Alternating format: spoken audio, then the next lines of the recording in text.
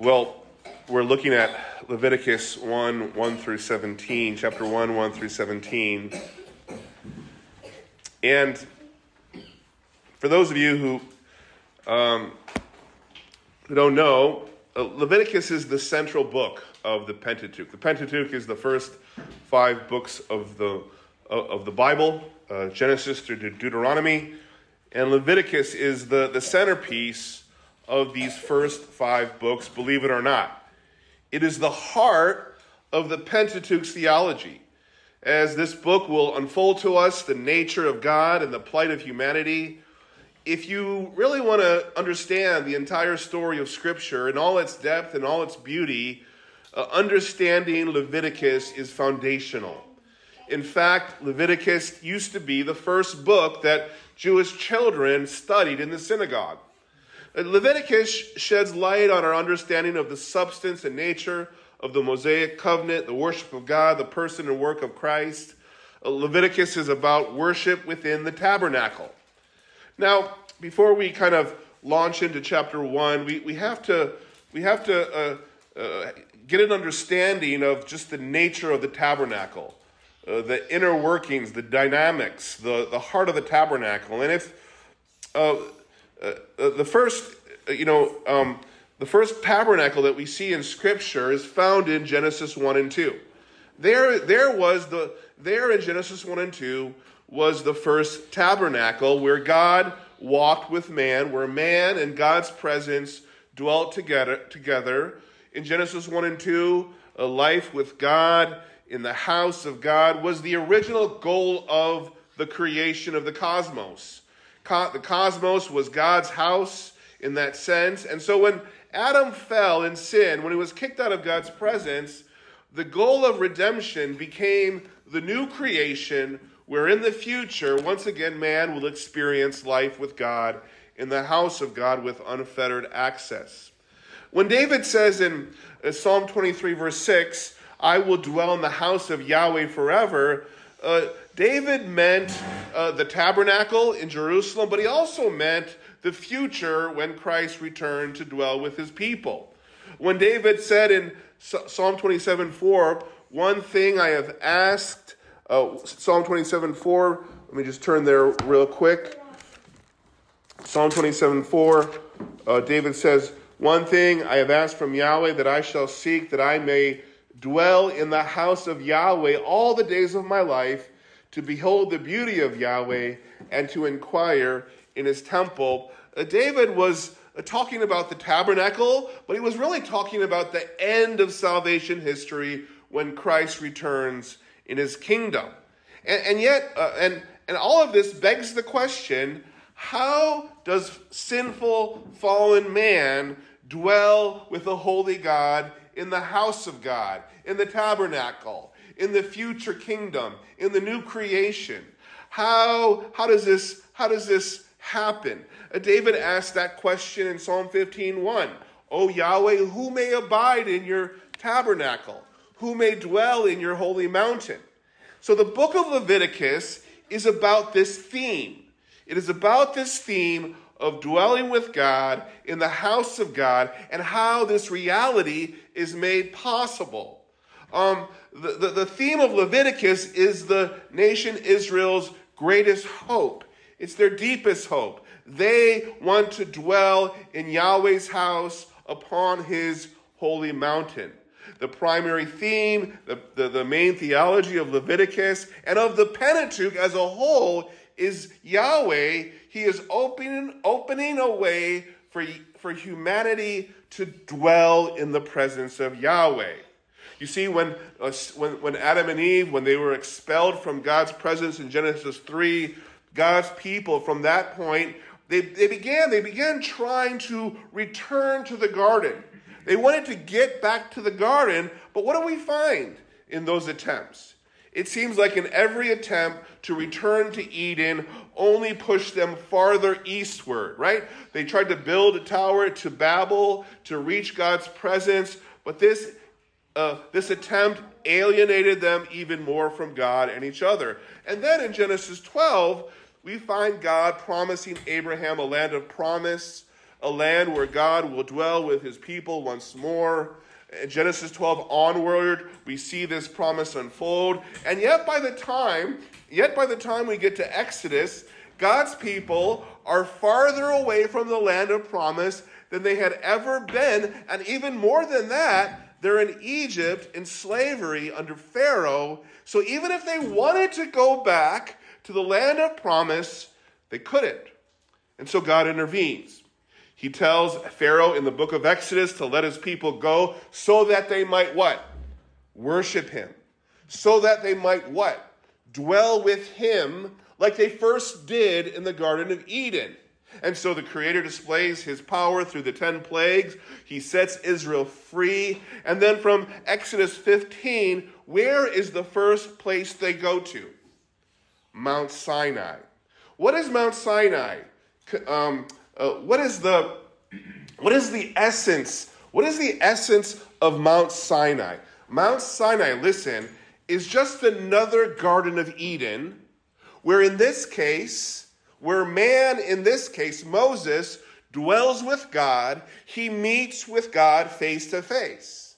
Mount Sinai in Exodus, when Moses dwells with God, is just another Garden of Eden experience. It's a reminder of the past. It is a foretaste of the future. And so whenever you come across a mountain in Scripture where God meets with man, that is supposed to remind you of the beginning of Scripture and the Garden of Eden, Genesis 1 and 2. It's supposed to remind you that of the end of Scripture, the goal of Scripture, the final Garden of Eden, when God dwells with humanity, just like he did at the beginning in this glorious fullness of unfettered freedom. Eden, in case you didn't know, was on a mountain. How do we know that? Because when Ezekiel was prophesying about the downfall of the king of Tyre, he does so with language and imagery of when Satan fell from God's favor sometime during Genesis 1 and 2. Go to Ezekiel with me. Go to Ezekiel at 28 and look for yourself where it states that Eden, the Garden of Eden, was on a mountain just like Mount Sinai.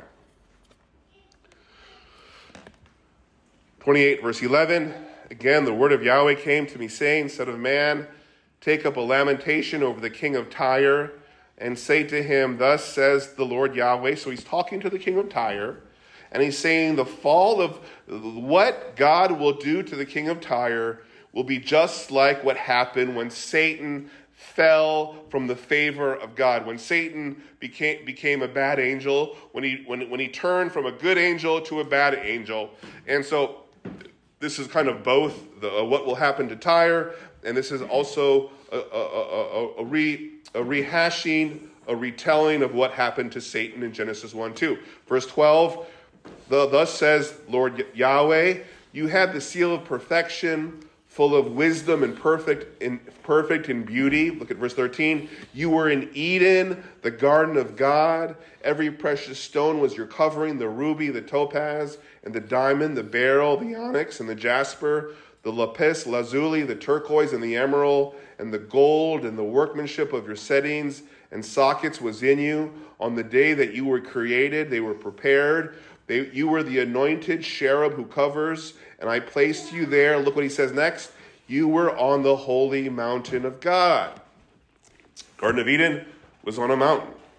And so back in Exodus, going back to Exodus where we last left off, before we turn to Ezekiel, Israel leaves Egypt in Exodus 15. They arrive in Mount Sinai in Exodus 18.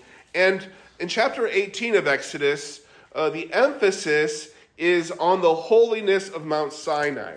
Go to Exodus 19, where Moses is called up to go, and the emphasis in Exodus 19 is the holiness of Mount Sinai. The holiness of Mount Sinai. Look at verse 16 of chapter 19. It happened on the third day when it was morning, and there were thunder and lightning flashes, and a thick cloud upon the mountain, and a very loud trumpet sound, so that all the people who were in the camp trembled. Verse 18, now Mount Sinai was all in smoke because Yahweh descended upon it in fire, and its smoke ascended like the smoke of a furnace, and the whole mountain trembled violently. And so Mount Sinai, this emphasis on holiness. And the question in Exodus 19 is the same question David asks in Psalm 15, verse 1.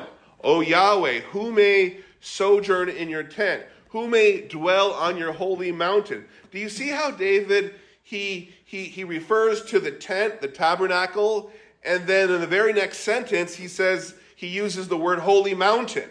There's this synonymous equality with the tabernacle and the holy mountains of God in Scripture. And the question is answered in no uncertain terms in Exodus 19 that Moses alone can ascend the mountain of God. Nobody else in Exodus 19 except for Moses can go up this mountain. If you look at the beginning of chapter 19, you see this contrast. Look at the people. Look at where the people are in verse 2, end of verse 2. There, Israel camped in front of the mountain. That's where the people are. Verse 3, now Moses went up to God. He went up the mountain. All the people stay at the base of the mountain, and Moses alone goes up the mountain. And this inability to ascend into God's presence highlights the one who was able to ascend, Moses. Moses' permission to go up the mountain sets up the principle that we're going to see later in Leviticus, and it's this. You need a mediator in order for sinful man to dwell with God. As a mediator between God and Israel, Moses is able to ascend, whereas the people cannot go up the mountain. And he is able to descend. He is able to go down the mountain, whereas God chooses not to. And so the mountain, Mount Sinai, becomes a symbol for approaching God in worship. It becomes the stage for this mediation where Moses goes up to represent the people of God, and where Moses goes down the mountain in order to represent God to the people. And so Moses is given the Ten Commandments in chapter 20. Then in chapter 25, Moses is now given the blueprint. He's given the architectural blueprints regarding the building of the tabernacle. And the tabernacle will now be, listen to me, a portable mountain of God. The tabernacle will be a portable Mount Sinai, and this is the ultimate goal of Exodus, right? That God would dwell with man like he did back in the Garden of Eden. And so in the same way that Moses mediated God's presence to Israel on Mount Sinai, so later in Leviticus will the priest mediate God's presence to Israel in the tabernacle. In the same way God spoke to Israel from Mount Sinai, so will God speak to Israel from the tabernacle. So Moses' encounter at Mount Sinai, this locale described in vivid detail, that locale on the top of the Mount Sinai will be transferred to the tabernacle in Leviticus. The glory of God will journey from the summit of Mount Sinai to the tabernacle, where the tabernacle will now become the architectural mountain of God. The tabernacle represents Eden. It represents the mountain of God. It represents creation. The tabernacle is a cosmos in miniature. It represents creation. It's an architectural mountain of God. The tabernacle is a cosmos, and the Holy of Holies. The tabernacle is a cosmos where in that cosmos, or in that tabernacle, you have the Holy of Holies, which is the Garden of Eden within the world, and it's also where Mount Sinai, where Moses met God.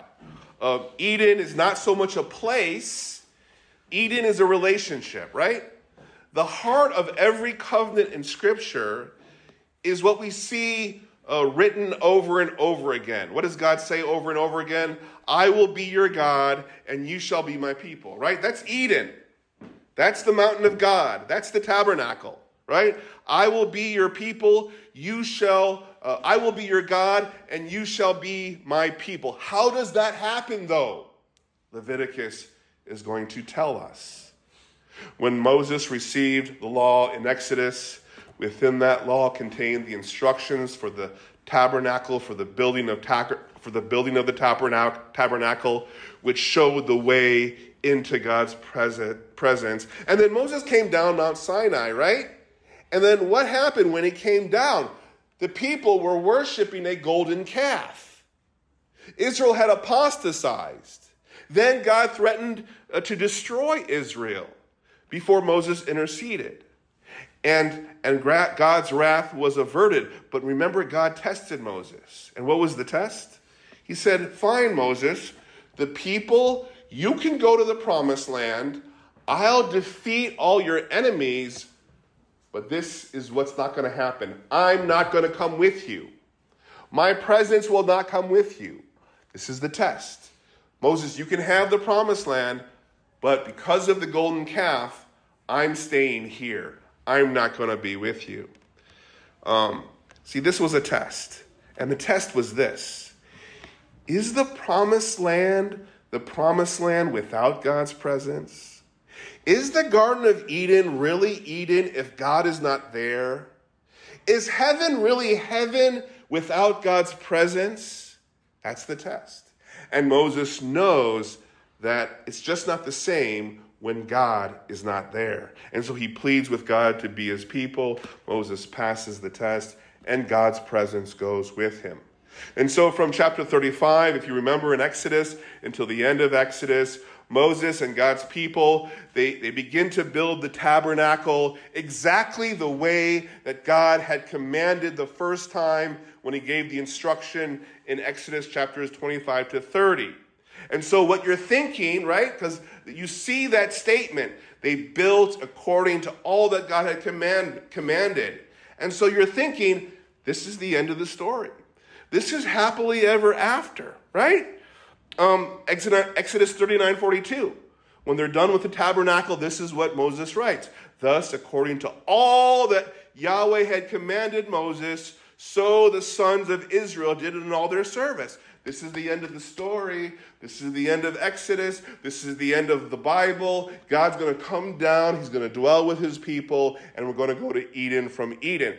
But what you realize, do you remember when they were building the tabernacle? Do you remember where they started and where they ended? They started from the beginning. They built the Holy of Holies, then the most holy place. They were going from inward to outward. As they're building, they're moving farther and farther away from God. And they're thinking, wait a minute. We're going to dwell with God's presence. So why are we building from the inside to the out? We get a hint of the end of Exodus. So we get to the end of Exodus. The tabernacle has been built. And for the first time, go to Exodus 40. Go to Exodus 40. And look what it says in Exodus 40 after they built it. Look, let's go to verse 33. Exodus 40:33. He erected the court all around the tabernacle and the altar, and he put up the screen for the gateway of the court. Thus Moses finished the work. Woohoo! Right? Verse 35.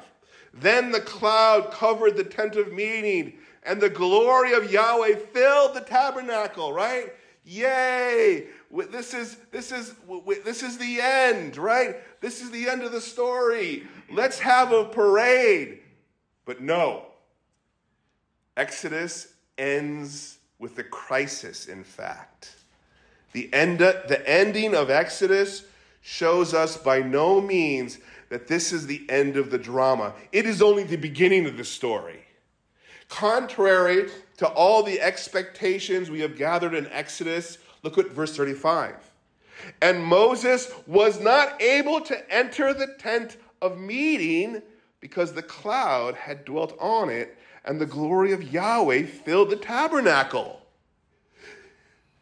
God descends to dwell with his people, but Moses cannot enter into God's presence. And this would be shocking if you're reading Exodus. Why? Because earlier, Moses was allowed to go up the mountain. He was allowed to go up to the top and meet with God and receive the law. He came down, his face is blazing brightly. So you think, okay, Moses, go in. God says at the end of Exodus, he cannot come in. He cannot come in anymore. Why? Because God wants to communicate a new message. He wants to ask a new question that the book of Leviticus will answer. The same question David asked in Psalm 24:3. Who may ascend into the mountain of Yahweh, and who may rise in his holy place? So the tabernacle has two theological core meanings. It is first the dwelling of God. It is the house of Yahweh. And secondly, the tabernacle is the way to God's house. This is how we get to God himself. This is how we engage with God in fellowship. To say it another way, the tabernacle is not only God's residence, it's not only the place of his presence, it is the ordained way of approaching the divine presence through the Levitical system, which includes the tabernacle, the priesthood, the rituals, the sacrifices, the liturgical calendar. And this twofold meaning of the tabernacle, his house, and it's the way to meet him, is clarified by two primary designations we will see in Leviticus. We will see this structure, this tent, referred to as the tabernacle, and that just means dwelling. And it's also referred to as the tent of meeting. It's the tabernacle and it's the tent of meeting, right? And so Leviticus is going to tell us how we bridge the two. How can we meet the God who dwells in the tabernacle? How can the tabernacle where God dwells become the tent of meeting where sinful man meets with the holy God? How does the dwelling, the tabernacle, become the tent of meeting, right? Because it's ironic. Look, back in Exodus 35, it says, and Moses was not able to enter the tent of meeting. Well, what do you do in a tent of meeting, right? Where God dwells. You meet God. You meet God in a tent of meeting. But Moses can't meet God in the tent of meeting. Leviticus answers this dilemma that was presented at the end of Exodus. Mankind has been kicked out of Eden. Now God's second-born son, Israel, is standing outside the cherubim-guarded entry of Eden. If Moses, the mediator, can't enter, how will it be possible that the dwelling place of God becomes the tent of meeting between God and all Israel? So we have this tabernacle representing creation, filled with the presence of God, filled with the glory of God, but we don't have a new Adam. We don't have an Adam that can get into the garden, to the centerpiece, to the Holy of Holies. So as we study Leviticus, as it progresses, the gap that we saw in Exodus will be narrowed. Man will get closer and closer to God in Leviticus. And the pinnacle of Leviticus, the high point of Leviticus, is Leviticus chapter 16. Now, if you could go to the slide, Henry, and I have here's my this is my outline for you guys. This is my outline. So if you have a phone, we'll just leave it. No, you don't. I'm gonna every Friday. This is gonna be up. Okay, so it'll kind of guide our steps.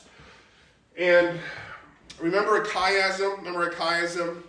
This is like a chiasm, like a sandwich, where the meat is in the middle. The main point is in the middle.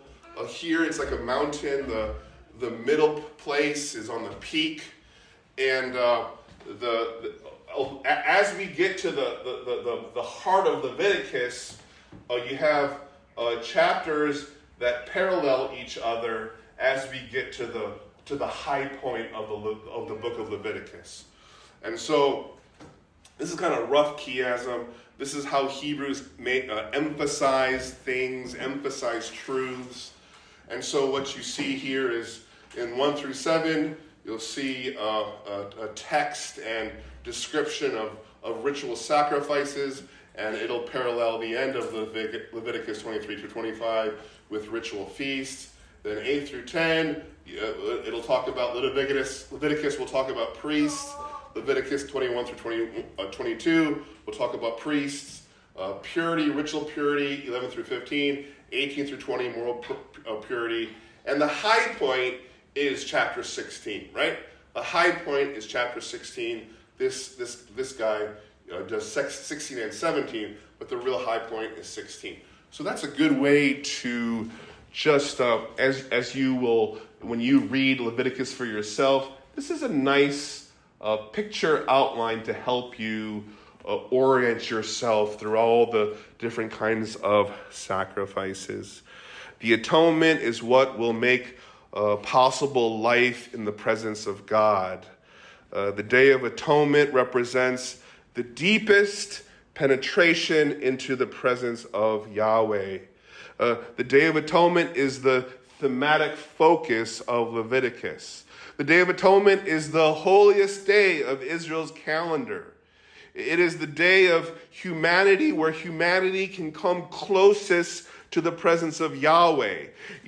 Yahweh is opening up a door for humanity to dwell in his divine presence, and the essence of that way and the heart of the entire Pentateuch is the Day of Atonement.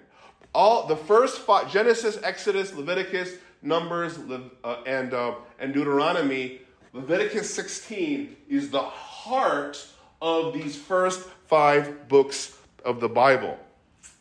And so this is really important. So that was the introduction. So this is why I needed to just kind of preach tonight. So now that we kind of gave that introduction, let me read Leviticus chapter 1 for you, and that'll take up the rest of our time. Leviticus 1 through 17. Then Yahweh called to Moses and spoke to him from the tent of meeting, saying, "Speak to the sons of Israel and say to them, when any man from among you brings an offering near to Yahweh, you shall bring your offering of animals from the herd or the flock. If his offering is a burnt offering from the herd, he shall bring it near, a male without blemish. He shall bring it near to the doorway of the tent of meeting, that he may be accepted before Yahweh. And he shall lay his hand on the head of the burnt offering, that it may be accepted for him to make atonement on his behalf. Then he shall slaughter the young bull before Yahweh, and Aaron's sons, the priests, shall bring near the blood and splash the blood around the altar that is out at the doorway of the tent of meeting. And he shall then skin the burnt offering and cut it into its pieces. And the sons of Aaron, the priest, shall put fire on the altar and arrange wood on the fire. Then Aaron's sons, the priests, shall arrange the pieces, the head and the suet, over the wood which is on the fire that is on the altar. Its entrails, however, and its legs he shall wash with water. And the priest shall offer up in smoke all of it on the altar for a burnt offering, an offering by fire of a soothing aroma to Yahweh.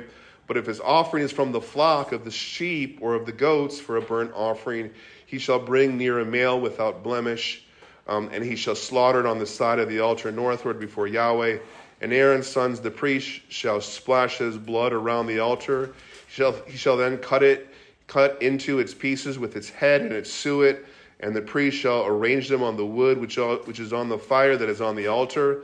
The entrails, however, and the legs he shall wash with water. And the priest shall bring all of it near and offer it up in smoke on the altar. It is a burnt offering, an offering by fire of a soothing aroma to Yahweh.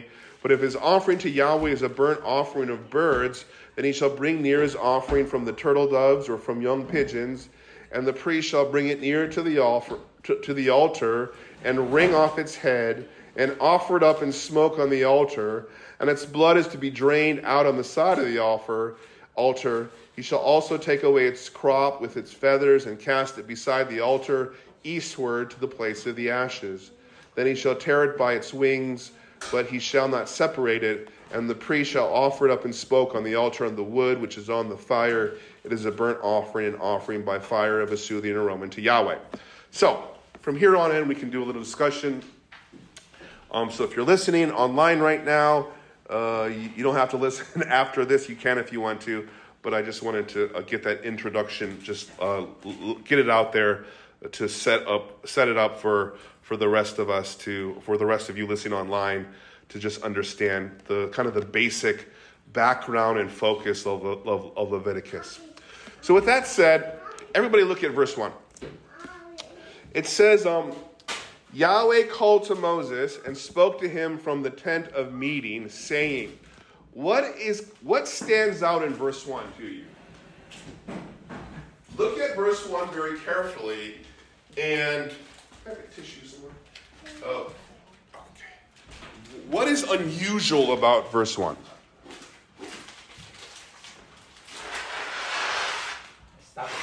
Huh? Start with 10. I'm sorry? Start with 10. Okay. Is that like a follow on? It was, it's a continuing from Exodus, yeah. Okay.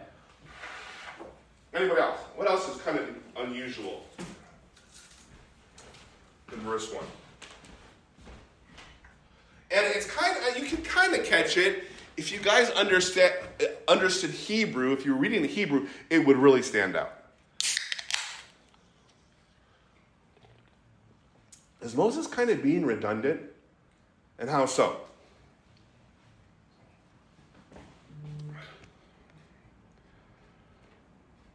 Yeah, he is. Look at verse 1.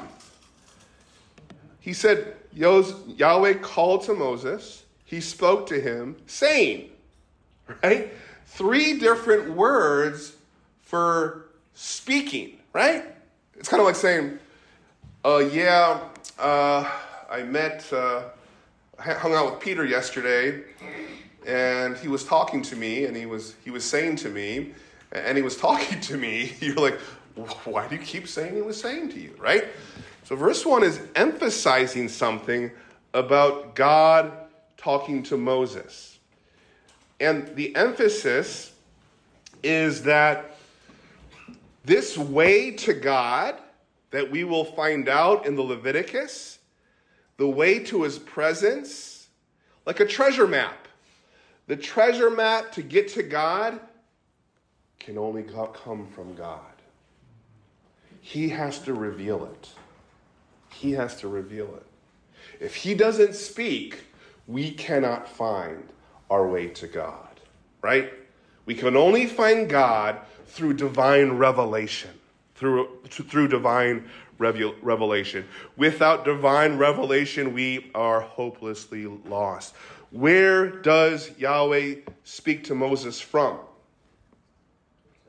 From the tent. Where did Yahweh speak to Moses earlier? When was before he spoke to Moses from the tent? Where did he speak to Moses? When was the last time? Where was the last time he spoke to Moses? On top of the mountain, right? So you see the connection. Mountain, tabernacle. The tabernacle is what? An architectural Mount Sinai, right? And so this location from where God speaks to Moses is important.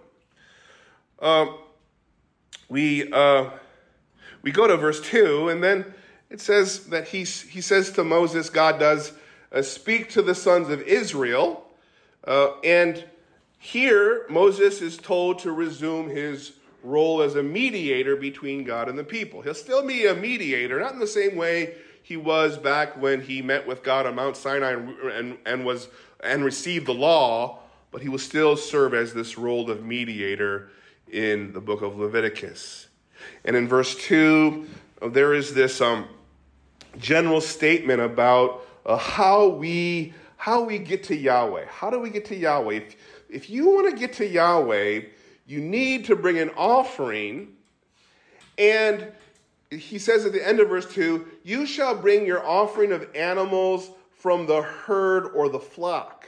As opposed to what?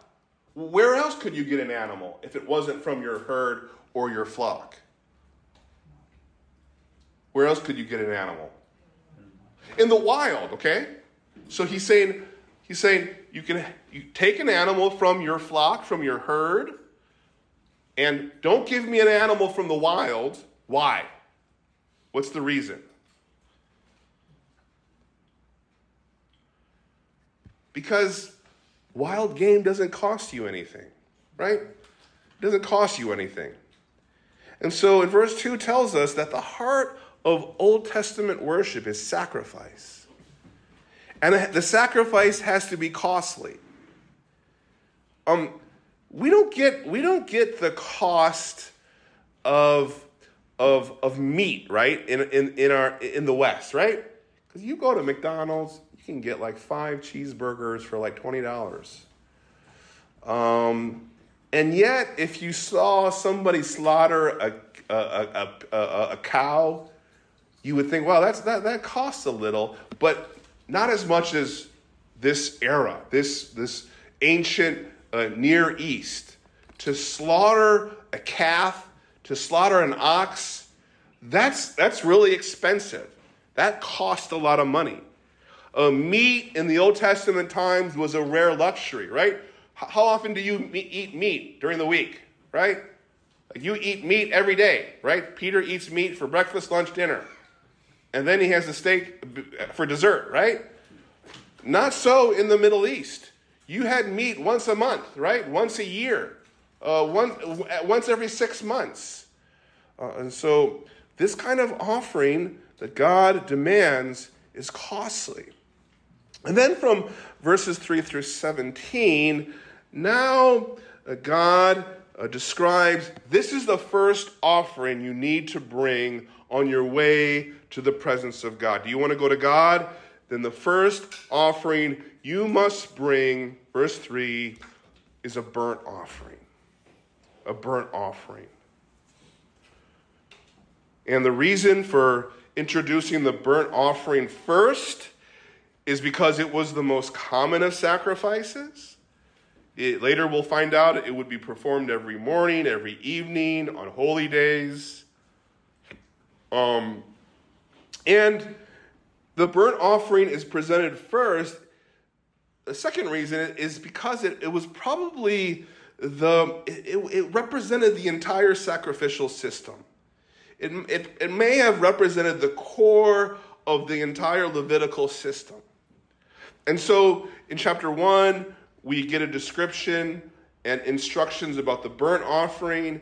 In chapter 2, you'll get instructions about cereal offerings or grain offerings. In chapter 3, we get a description and instructions about peace offerings. And all of these first 3 offerings, some people call them ascension offerings. Ascension offerings because these first 3 offerings were all burned on the altar. And in each chapter it says, when it was burned, it was, look at the end of verse 17, a soothing aroma to Yahweh, right? It was a soothing aroma to Yahweh. You'll see that in chapter 2 where it goes up, the smoke, and it's verse 12. You know, the wrong kind of offering is not a soothing aroma, and then it implies that, or look at the end of verse 2 of chapter 2, an offering by fire of a soothing aroma to Yahweh. Chapter 3 of verse 5, it is an offering by fire of a soothing aroma to Yahweh. So these are all called ascension offerings because the smoke ascends symbolically upward into God's presence, and God is satisfied. God is pleased with this kind of offering. And again, these first three offerings, not just the burnt offering of chapter 1, but all three, chapter 1, 2, and 3, the burnt offering, the grain offering, the peace offering, it represents the entire sacrificial system. That sacrifice pleases God. Sacrifice is acceptable to God. And there are three animals described in chapter 1 that can be offered as a burnt offering. The first animal you find in verses 3 through 9, it's a bull or a cow. And the next animal, verses 10 through 13, is a sheep or a goat. And then in verses 14 through 17, the offering that you could offer as a burnt offering is a bird, either turtle dove or young pigeons. And so what do you think the reason for the different animals? Why do you think you have the differences there? Yeah, right. So if you were wealthy, right? Right, Henry would bring the bull offering, right? Justin would bring the sheep offering. I would bring the pigeon offering, right? And that's how it would be. So the most expensive, not so expensive, and those for the poorest of the poor would bring the bird offering. Look at verse 3. It says, if his offering is a burnt offering from the herd, he shall bring it near, a male without blemish. Why is that so important? Why must it be without blemish? Why must it be without defect? Why does it have to be a healthy cow, a healthy bull? Why can't you give the bull with like a leg shorter than the other, or a missing horn, or some disease on the side? Why does it have to be an animal that's just free from all defect? Right. Because as I said earlier, the offering has to be costly. It has to cost you something, right? An animal with a blemish, you can't sell in the market, right?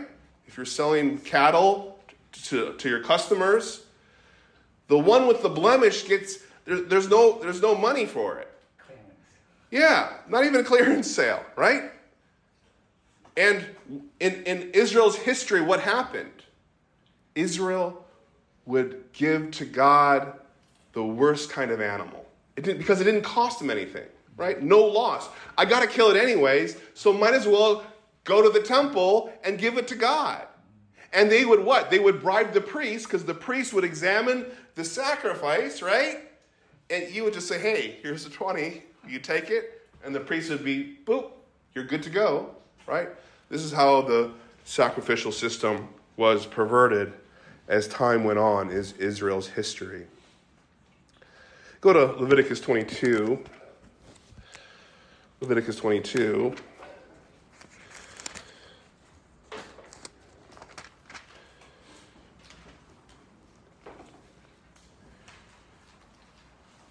And 22 verse 21. Must be without blemish. There shall be no defect in it. Verse 22. Those that are blind or fractured or maimed or have a running sore or eczema or scabs, you keep that animal. You shall not bring near to Yahweh, nor make them an offering by fire on the altar to Yahweh. The blind, the fractured, the maimed, you keep it. You can have it. Don't give it to Yahweh. Because your offering must cost you something. It must cost you something. And if you were a priest and you were receiving these sacrifices, let's say I was the priest, and let's say Paul, he wants to bring a defective animal to me, and if he did, what? It would be an opportunity to minister to him, right? As a pastor, I could say, Paul, look at this skin rash on the side of this cattle. Do you really think you can approach God without cost, Paul? Are you really under the delusion that, okay, let's say you try to bribe me. You don't think God can see your heart? Why were you so careless in choosing this animal, right? You could minister to the worshiper. See, what we bring God reveals our heart. When you bring him your second best, when you bring him your leftovers, right? When you give him the dregs of your worship, you don't think God can see it? You think you're fooling God? So every time an Israelite drew near to God through sacrifice, the animal he was presenting was answering the question, who shall ascend the mountain of Yahweh? Who shall ascend the mountain of Yahweh? What does Psalm 15 say?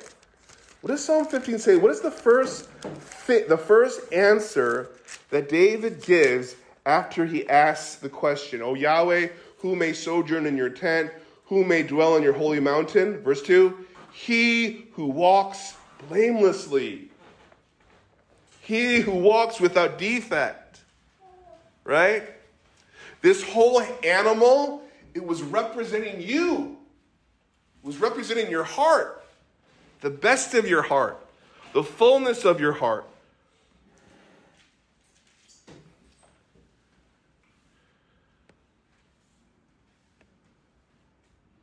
It says in verse 3 that he would bring it to the doorway or over the tent of meeting, that he may be accepted before Yahweh. Verse 4, he shall lay his hand on the head of the burnt offering. That was the process. You would bring the offering, you would put your hand on the cow, on the bull, and the verb for lay means to press down with heavy pressure. And what that signified, what that symbolized, was this declaration that you were the animal. And the animal was taking your place in the ritual. So you couldn't go up the holy mountain. You had to go up through the mountain through a blameless substitute. And then the worshiper would probably explain why he was bringing the sacrifice. Later on, there might have been a psalm that was sung. The priest might have said, yes, God accepts your sacrifice. And then he says in verse 4, it would make atonement. This is a general word to describe reconciliation, acceptance. I don't think we want to see sin in this first burnt offering, like a sin offering, or he's taking away your sin. No, it was to describe, this is my heart. God, I'm giving my entire heart to you.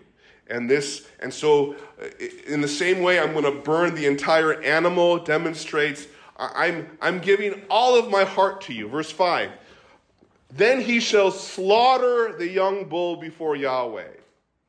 The worshiper would cut the throat of the animal. And in that action, it was demonstrating that you were willing to die yourself. And slaughtering the animal for this burnt offering represented absolute self-surrender, self-sacrifice. You were holding nothing back. And then the priest would splash the blood against the sides of the altar. Verses 6, he then shall skin the burnt offering, cut it into his pieces, and the sons of Aaron would put it on the fire. Then Aaron's sons, the priest, shall arrange the pieces. So the worshiper would do something with the offering. The priest would do something. It was like a team effort. And then in verse 9 it says, and the priest shall offer up in smoke all of it on the altar for a burnt offering. An offering by fire of a soothing aroma to Yahweh. This was the climax of the burnt offering when you burned it. This was the pinnacle of the offering. All of the animal turns into smoke. All of it. What did it represent? Well, in Genesis 22, when God told Abraham to sacrifice his son Isaac on the mountain, this is what he said. Genesis 22:2. He said, take now your son, your only one whom you love, Isaac, Go forth to the land of Moriah and offer him there as a burnt offering. When Abraham took his son Isaac to be offered as a sacrifice, what was that symbolizing? That Abraham was giving his very best to God. All of himself to God. And so the burnt offering and the Levitical sacrifices, it's seen as the most costly of offerings. The most valuable of offerings, right? It's to show that when you worship, we worship God with our entire hearts. That's how you get to dwell in God's presence, with your entire heart. Not just part of the animal, you burn all of it. And it represented utter consecration. A life yielded entirely to Yahweh, full submission to his will, complete obedience to his law, absolute surrender, total self-dedication. Our entire being, even our very lives, should be devoted to God. The burnt offering symbolized our willingness to devote our entire existence to the service of God. And that leads me to ask you just one question tonight. Is there anyone here holding back anything from God? Are you holding back anything from God, even a little bit? See, the burnt offering says, no, give it all. Give the entire animal. The entire animal. All of it. He wants. That's how you get into God's presence. Romans 12:1 says, in light of the gospel, you are to present your bodies as a sacrifice, a living sacrifice, holy and pleasing to God, which is your spiritual service of worship. Jonathan Edwards, when he was 19, on January 12, 1723, this is what he wrote in his diary. I've been to God this morning and told him that I gave myself wholly to him. I have given myself clear away and have not retained anything as my own. I told him I take him for my whole portion. This I have done. Right? This is what the burnt offering symbolized. This is the way to Yahweh. All of yourself. Absolute surrender. And then in verses 10 through 13, again, you see kind of the role of the priest, the role of an offerer. Verses 14 through 17, because the bird is so small, the priest does most of the work. But the yucky part, verse 16, he takes away its crop. The crop was this part of the bird, and all your food was in there. It was the messiest part. And so the worshiper would take the crop with its feathers. He would take that. He would take it to the east part of the tent of meeting or the tabernacle, to the place of ashes. He would burn it up, and it would be a way to keep the priest ceremonially clean.